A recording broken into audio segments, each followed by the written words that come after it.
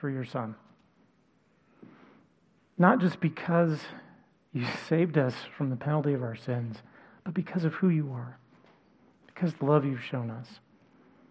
I pray that as we consider Paul's words this morning, that love for you, that appreciation for who you are, would grow in us, and that would change us, affect how we live, that you would be glorified. We ask this in Jesus' name. Amen. All right, please turn to Colossians chapter 3. And while you're doing that, just wanted to say, I hope that as we've been journeying through Colossians, that your appreciation for who Christ is and his compassion for you has been renewed. Now, I don't know about you, but in the grand scheme of things, I feel pretty insignificant. And yet he who created the universe, think about that, he created the universe and continues to hold it together, saw fit to die for my sins so that I could be reconciled to God. And because of Christ's supremacy as God, his sacrifice on behalf of you and I was totally sufficient to cover our sins. And he had that in mind from the beginning, which means it wasn't because of anything that I did or could do. That is or should be an incredibly humbling thought. I was dead, yet I am now alive in and because of Christ. Despite my hatred of God, as evidenced by my sinfulness, he took compassion on me and saved me, even when I didn't recognize my need to be saved. So what am I supposed to do with that? What are we who love Jesus supposed to do with that? How then shall we live? Well, Paul started to answer that question in chapter 2. As Jason pointed out last week, our lives should abound in thanksgiving. Okay, but what does that look like practically speaking? Paul begins to address that in detail with today's verses. So please follow along as I read from Colossians chapter 3, the first 11 verses. If then you have been raised with Christ, seek the things that are above, where Christ is, seated at the right hand of God. Set your minds on things that are above, not on things that are on earth, for you have died, and your life is hidden with Christ in God. When Christ, who is your life, appears, then you also will appear with him in glory.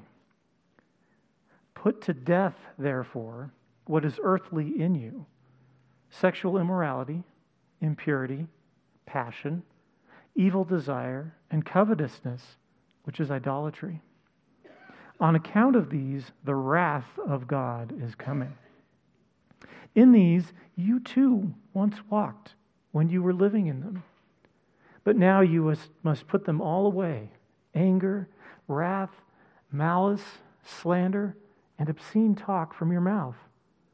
Do not lie to one another, seeing that you have put off the old self with its practices, and have put on the new self, which is being renewed in the knowledge after the image of its Creator. Here there is not Greek and Jew, circumcised and uncircumcised, barbarian, Scythian, slave, free, but Christ. Christ is all and in all. Well, as we've been seeing, Paul packs a lot into his writing. So we have to stop and consider context before even finishing the first sentence, as he challenges us with this proposition. If then you have been raised with Christ. See, he spent the first 2 chapters establishing the preeminence of Christ and warning the church about the dangers of man-made religions. These Jesus plus religions would seek to co-opt the all-sufficient work of Christ to glorify man instead of God. Paul now transitions into how we should respond because we have been made alive in Christ.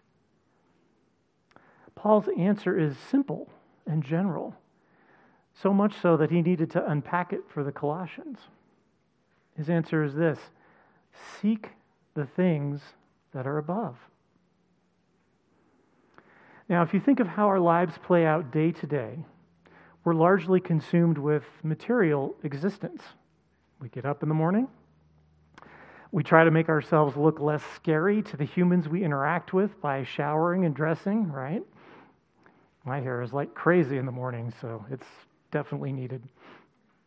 We put food in our bodies so they will have energy to do tasks. We do those tasks which generally support our material existence. Things like laundry and shopping, fixing the house or car, going to a job to pay for the laundry, the shopping, the house, or the car, going to school so we can learn enough to get a job to pay for the laundry, shopping, house, or car. I mean, how often during those kinds of busy days do we stop to consider He who created the atoms which make up the laundry, the shopping, the house, or the car? See, Paul is saying there's more to existence than these things. It's found in the things of God, the things above. And those things should be our primary focus because Christ has made us alive. Paul further clarifies his statement with this phrase: where Christ is, seated at the right hand of God. If you recall from chapter 2, the Colossians were exposed to many different religions as well as false teachers who were promoting practices that required more than simple faith in Christ alone for salvation. Things like the worship of angels. Now, the worship of angels, right, can seem like you're seeking the things above, right? Angels, right? But Paul puts a stop to that line of thinking. You see, where Christ is, the angels worship God. It's the very throne room of God. It's a place of utter holiness where He who deserves worship and glory receives worship and glory. There's no room there for worship of anything else. And if we truly understood who God is and Christ as part of the Godhead is, there'd be no room in our hearts for the worship of anything else. So how do we seek the things that are above? Well, Paul instructs us to set your minds on things that are above, not on things that are on the earth. The Greek here is noted as active and imperative. Some translations also interpret it as set your affections on the things that are above. So since we've been raised with Christ, it is imperative that we make a deliberate effort to focus our mind and our heart on the things of God, on what is important to Him, on things that please Him. This is what Christ modeled for us, and this is what Paul was attempting to model. Now, this doesn't mean that we ignore the things of the world, but we do need to hold them in their proper place, less important than the one who brought them into being.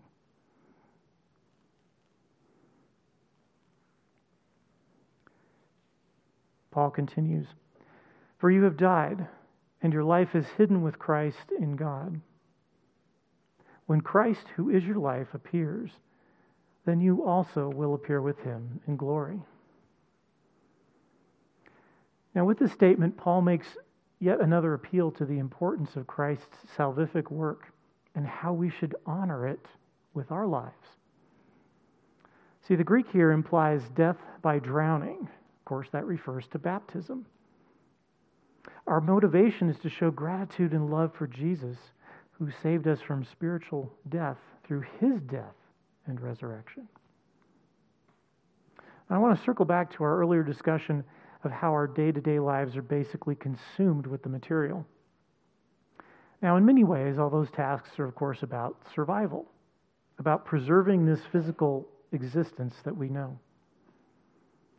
That instinct is God-given. And we honor God when we honor life. See, we derive our pro-life concern for babies from the teachings of Scripture. And Scripture equally calls us to be pro-life in the care for the physical needs of the widow and the orphan, the foreigner, the sick, and the elderly. But the spiritual life we've been born again into through Christ is so much more than the life that we know. It's about glorifying Christ, who as God deserves to be honored and exalted. Now, I don't know about you guys, but I have a little bit of trouble grasping the whole glory thing. It's big and glorious, a little hard to get my head around. And without getting into a whole other sermon, let's define God's glory. One source put it this way. Glory is a word used in the Bible to describe God's eternal splendor and majesty. Now, Jason, of course, would add a whole bunch of other attributes to that list because it really is endless. But what Paul seems to be saying is that our lives redeemed by and lived to Christ ultimately serve to glorify Christ. Our appearing with him in glory is a testimony to his mercy and loving kindness, which are part of his eternal splendor and majesty. But again, life just isn't about just the physical and material. If we're to set our minds and our affections on the things above because we've been raised with Christ, then how we interact with the physical and material should be different. Paul helps make that clear with these next verses. He says, "Put to death, therefore, what is earthly in you: sexual immorality, impurity, passion, evil desire, and covetousness, which is idolatry." Now, those of you who heard Jason's message last week may raise question here. Didn't Paul just say in chapter 2 that we aren't saved by following a strict set of regulations? Isn't he contradicting himself here with what looks like a set of rules to follow? Well, the answer is no, and let me explain why. What Paul was countering in chapter 2, of course, was the danger of Jesus plus. That is, humans opposing additional requirements upon salvation other than faith in Christ alone. Here in chapter 3, Paul is highlighting ungodliness that we need to be actively killing in our hearts and minds. All are forms of idolatry whereby we honor the created above the creator. And we shouldn't be surprised by this list because God highlights these things throughout Scripture as idolatry. Now, next week, Kurt gets to talk about the good stuff, what godly living looks like. So that's something to look forward to.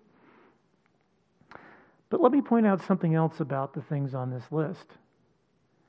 They all work against setting your mind and affections on the things above. Let's take a deeper dive into that. Think about sexual immorality. If you're indulging in sex outside of God's design for it, you will likely find your mind overly focused on either your past sexual encounters or your next one. Impurity. Instead of seeing people from a perspective of building them up as image bearers of God, they become sexual objects. Passion. And from the context here, we're talking about lustful passion. See, even if you're not going all the way in a relationship, the emotional rush of your encounters override most everything else. Evil desire. Again, when you hold ill feelings towards someone, or if you're plotting to do something wicked, it soon takes up so much of your thought life. Covetousness, right? How much time do you spend dreaming of and plotting how to get something that you don't have and you think you need? See, this putting to death and setting your mind and heart on is an active and ongoing process.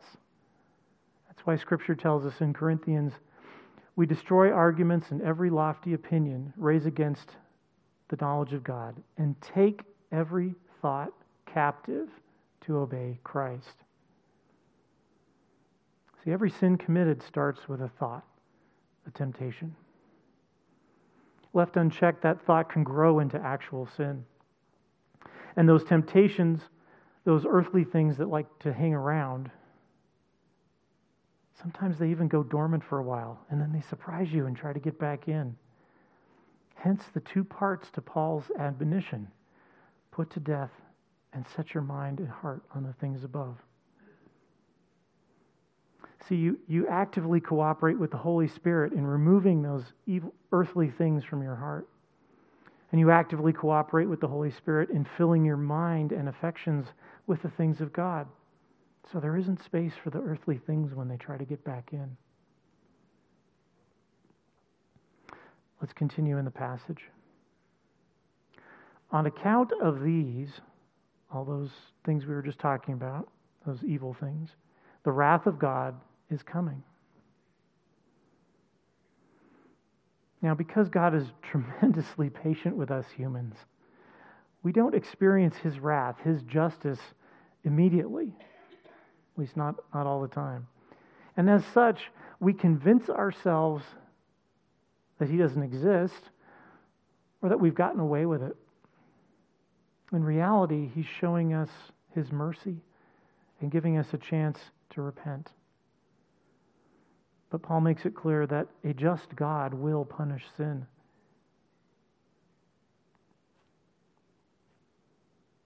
Paul continues, "In these you too once walked when you were living in them." Now, while we never want to wallow in guilt or shame, we do need to be reminded from time to time that we were once dead men walking. We were once trapped in those sins and doomed to feel the eternal penalty of them. Such introspection should serve to keep us humble and eager to offer the gospel as a cup of water to others trapped as we once were.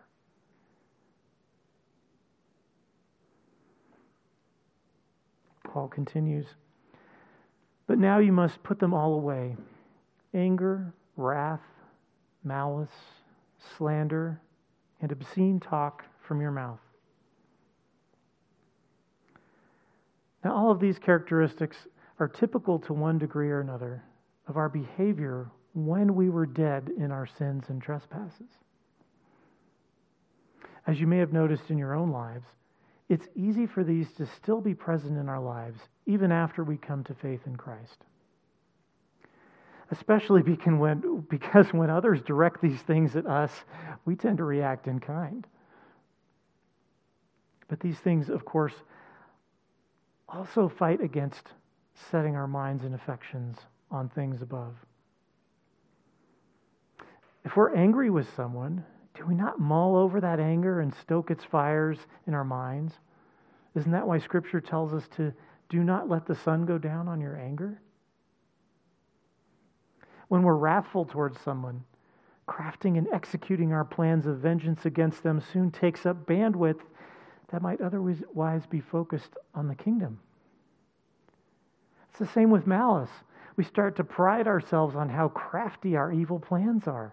Of course, we'd never admit to them as being evil. And those plans get more elaborate as the sins grow. We also tend to become desensitized to that sin. Slander, right? Like other negative talk about creatures made in God's image, it becomes more of a default mode of speech the more we engage in it. Obscene talk is similar. It's good for a laugh or a shock reaction, right?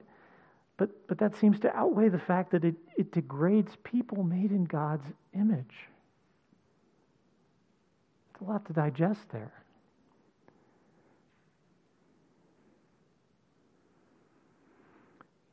Paul continues, "Do not lie to one another, seeing that you have put off the old self with its practices, and have put on the new self, which is being renewed in the knowledge after the image of its creator." Now, lying, like many of these other negative characteristics we've been talking about, becomes a habit. The bandwidth of your brain starts to get consumed keeping track of which lie you've told which person. And eventually people will catch on, and then they won't trust you. That's not a good witness when you're trying to tell them about Jesus. Why would they believe you are telling them the truth about Jesus?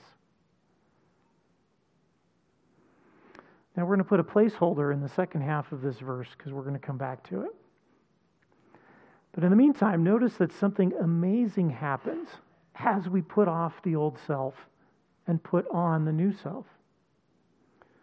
Paul says, "Here there is not Greek and Jew, circumcised and uncircumcised, barbarian, Scythian, slave, free, but Christ is all and in all."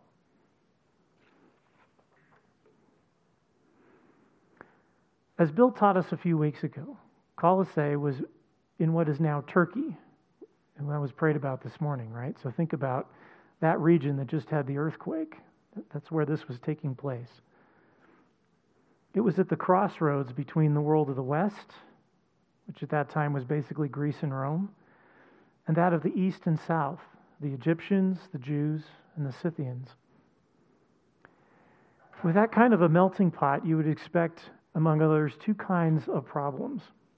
First, the mixing together of various religious beliefs, which is what Paul was addressing in chapter 2.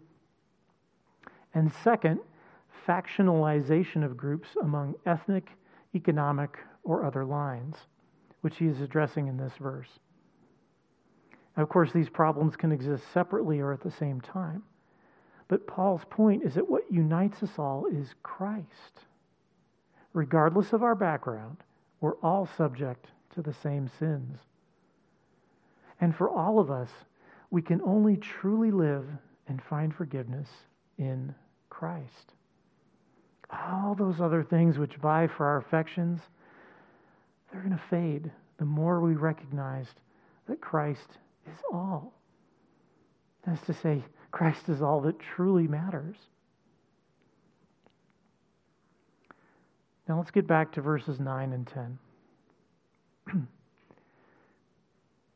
"Seeing that you have put off the old self with its practices, and have put on the new self, which is being renewed in the knowledge after the image of its creator." Now, we've been talking about actively engaging our hearts and minds in our daily existence. It harkens back to Paul's admonition to the Philippians to work out your salvation in fear and trembling. See, while the old self died when we were saved, and we have been raised to life with Christ, these verses have been showing us that we have to continually be mindful of the old self trying to show itself. Watch for it. Expect it. But more importantly, work to put on Christ. Remember from earlier that Paul encourages us to set our hearts and minds on things that are above. And while Kurt will speak to that more next week, Paul has been showing and telling us how to do that since the beginning of this letter. Consider chapter 1, verse 3. "We always thank God when we pray for you." Verse 9, "We have not ceased to pray for you." Verses 11 and 12, "May you be strengthened with all power according to his glorious might, for all endurance and patience with joy, giving thanks to the Father." Chapter 2, "Walk in him, abounding in thanksgiving." And in later verses, chapter 3, verse 15, "And be thankful." Chapter 4, verse 2, "Continue steadfastly in prayer, being watchful in it with thanksgiving." See, what we see here is that a person with heart and mind actively and regularly engaged in prayer and thanksgiving is one who recognizes their vulnerability to sin, their inability to conquer sin on their own, their need for God's power to help them overcome temptation, their undeserved blessings because of Christ. their lack of Christ-likeness by considering his character, and their transformed heart being conformed to the image of Christ by the Holy Spirit as they engage in prayer and thanksgiving and actively engage their heart and mind in the work of putting on Christ. Paul is thus calling us to live in Christ circumspectly and in prayer. And we see this in other Pauline writings. Think of 2 Corinthians 13. Examine yourselves to see whether you are in the faith. Test yourselves. Or do you not realize this about yourselves, that Jesus Christ is in you? Galatians 6:4. But let each one test his own work. And 1 Thessalonians 5. Rejoice always, pray without ceasing, giving thanks in all circumstances, for this is the will of God in Christ Jesus for you. In other words, we aren't to blindly follow a set of rules. We're to prayerfully consider the situations we encounter and our reactions to them in the light of the life we have in, through, and to Christ. Right? We were dead. We're now alive in Christ.